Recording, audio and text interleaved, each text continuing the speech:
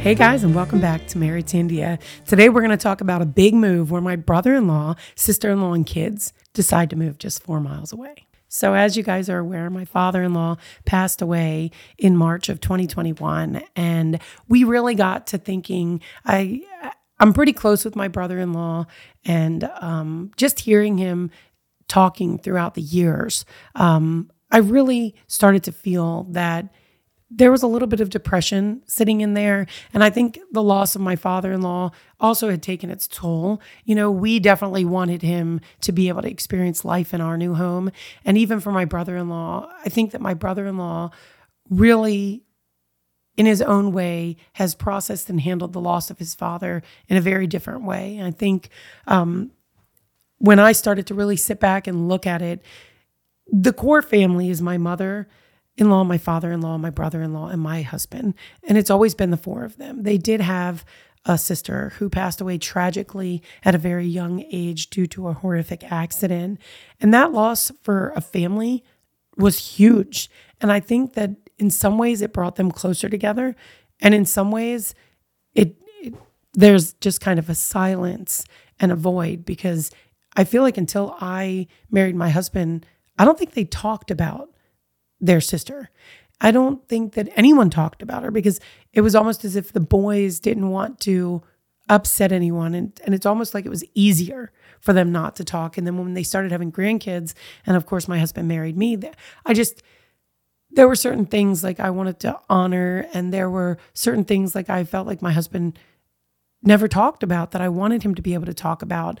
And so this was one of those situations where I think we learned that the way that we process death as people is very different individually. And I just felt that at some point, I felt like my father-in-law's passing just created this depression. And at the same time, allowed us all to realize that we do not know how much time we are given here. And we have spent so much of our lives living apart. Like my brother-in-law desperately, when he got married to my sister-in-law, before they were married, one of the things he had asked her was, "Are you okay living in the US?" Because that was where his final destination was. He had always, right from the beginning, before any agreements were made it very clear that he wanted to be with his brother. And my father-in-law knew that as well. And I think that my brother-in-law very much from the beginning has struggled to be here living closer and closer by us. From like his process of how he had to go about getting closer to us, he has struggled, such a huge struggle, and handled it with such great poise the whole entire time, that when we lost my father-in-law, I'd always been told by my father-in-law that, I'm the eldest daughter-in-law. And with that comes responsibility and a certain amount of weight that you can throw around. I never pulled it. I never pulled that card or ever said that. I'm younger than my brother-in-law's wife, even though my brother-in-law is younger than my husband. So both of them are younger than us. But because the way things work culturally, I am referred to as the eldest daughter-in-law because I'm married to the eldest son, which was a little odd for me at first. So fast forward to where I was actually going with this story. So when my brother-in-law and I had a conversation, and I just felt like he was so down. Like it was almost as if he didn't know what he was working for, what he was working towards, what he should do. He's got 2 girls, as I've said, one of which cannot walk, talk, or feed herself. And that is a heavy burden to carry on your own as a family. And so I decided to use that weight and pretty much ask my brother-in-law, look, I've never asked for anything, but I'm going to ask for something. And I just told him, I said, we're not getting any younger, and you guys, we cannot help you if you're in North Carolina. We cannot, lessen your burdens if you're in North Carolina. So if you guys are not moving to India and you're not going to live in India, there's no point in you moving to Canada or anything else. You need to sell your house, and you guys need to move closer. And at first, I think he was shocked, but then he very quickly was like on board. Even though he was not sure how my sister-in-law was going to react, he very quickly was like, you know what, let's do this. And I promised him from the beginning that I would stick by him the whole way, using our experience through our building of our house. I just told him, you live in this home. He had a Ryan home in North Carolina.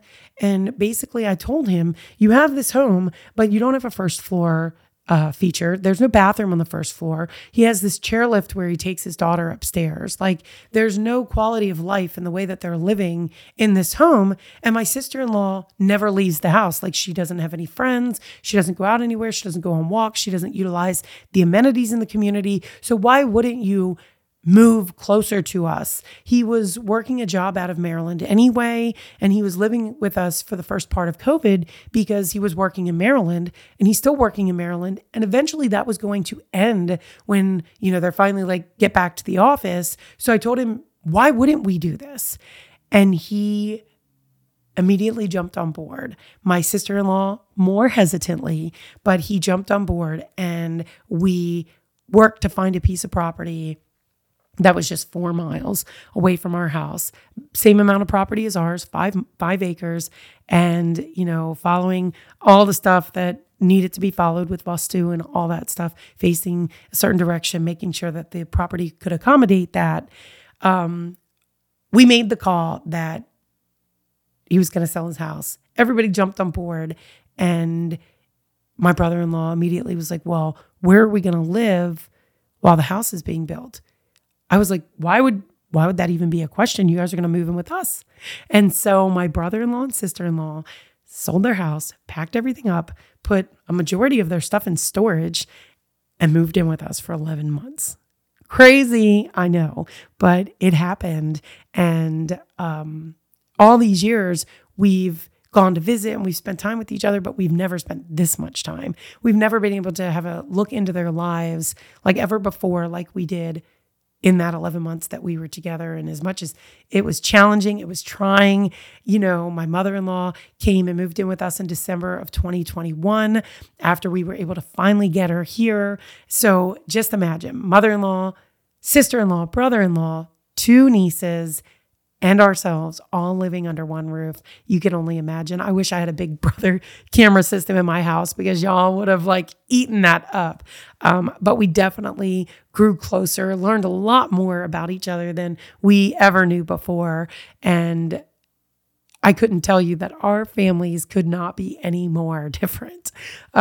Even half the time I joke with Srinu and I'll tell him could you imagine how your life would have been if you had an arranged marriage? And Srinu will tell me, no, I can't imagine because it never happened. So there's a lot of things that I think because Srinu and I met so very young that we kind of grew together. And there's a lot of things that I had saw even with my brother-in-law that he used to be so different before when he was not married, that even after his marriage, I never saw any of that until we actually lived together. And then I realized, okay, now I understand, or now I see that. And then just trying to have these 2 boys navigate their marriages, yet at the same time continue to respect their mother's wishes when we're all living under the same roof. It was a dynamic that definitely has shape-shifted the way that we are as a family. And I think that you can definitely see the 2 truths to how we live as a family. And I think it's just going to be so exciting to see how our families continue to grow now that we live 4 miles away. I'm so excited that we were able to work through the craziness of all that house building. I think even now my brother-in-law, he and I worked so hard with developing the house plan to make sure that my niece, no matter where they moved her, if she ever became to where they couldn't move her other than to transfer her in and out of a wheelchair, that she could still get through the whole house and be able to still feel like a part of the family. One thing that I had experienced when we were with them is she would have to nap in a side sitting room, which was also his office. My brother-in-law would have to work while, all the noises and the sounds were going on. I really wanted to separate that. And when somebody works so hard every day, you want to have something to show for. some people might see that as a vanity thing, but it's not. When you work so hard and you have to pay bills and pay all that stuff, you want to be able to look at what you're working for. Why are you working so hard? So between his family and the struggle that he goes through on a daily basis trying to provide, I wanted him to in turn feel like this is why I work every day so hard. And let's just say, I think he's pretty happy. So my brother-in-law and sister-in-law and the kids live 4 miles away. Thank goodness. That was definitely a long wait, and it is finally over. So our addresses are very close now, and there's going to be a lot of sharing of that too, so that you guys can learn a little bit about our dynamics, so that moving forward into sharing our experiences with you, you guys will feel comfortable openly asking me questions, us sharing our lives and you understanding that situation and the paradigm of our family. The exciting part in all of this is that means that the next episode is totally freestyling on my part, and I'm going to start talking about where we are today. And from here, move on to real topics pertaining to our struggles, insights, evolution, and our business approach. As many of you probably know, I'm a wedding photographer, predominantly servicing the South Asian community because that is the bride I vibe with. And I'm looking forward to being able to bring you new episodes every single week, covering things we're doing in the here and now, the issues we're having in the here and now. And I'm bringing it all to light because I'm married to India. Subscribe, like, share, and follow me up.